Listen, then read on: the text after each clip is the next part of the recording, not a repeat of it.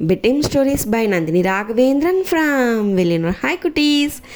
ఒక కాట్ల బెల్లం వచ్చేస్తా కొల్ల నీళ్ళు పోతా ఉంది. అప్పుడు వచ్చి అక్కడ ఒక సింగం ఆ నీళ్ళ నుంచి వెలాట వస్తుంది.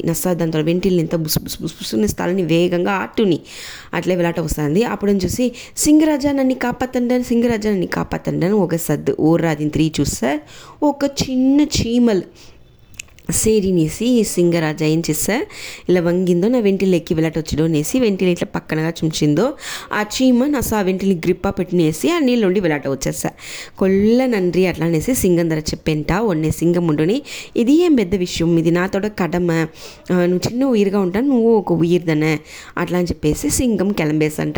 సింగంతోడ ఈ పనివిని చూసేసి పెరుమగా ఉండేంట ఆ చీమలకు.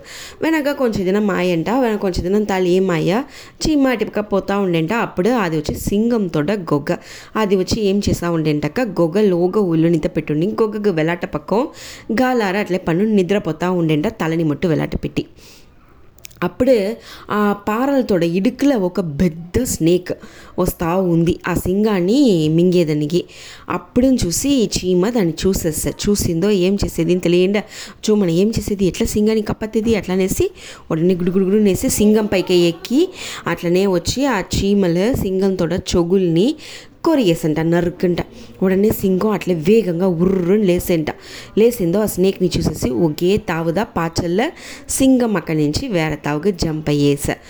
దాని వెనకదా వచ్చి మీకేం అవ్వలేదన్న అట్లా అనేసి ఒక సర్దు పడిందో చూస్తాక చీమలు చొగులనే గ్రిప్ప పండు నుండేనంట. కొల్ల థ్యాంక్స్ పా, నేను నీకు నాటికి చేసిన చిన్న ఉదవికి నువ్వు ఇంత పెద్ద ఉదవి చేసిండేవు, కొల్ల థ్యాంక్స్ అట్లా అని చెప్పంట. ఓరి ఉదవి చేసి ఉంటా ఎప్పుడుమే అన్నిమే మంచిది, అదే మరి ఈ పొరుపు నర్చితో మనం ఉండవల అట్లా అనేసి ఈ కథ మూలంగా మనకు తెలుసుండేమి. Okay cuties, bye, good night.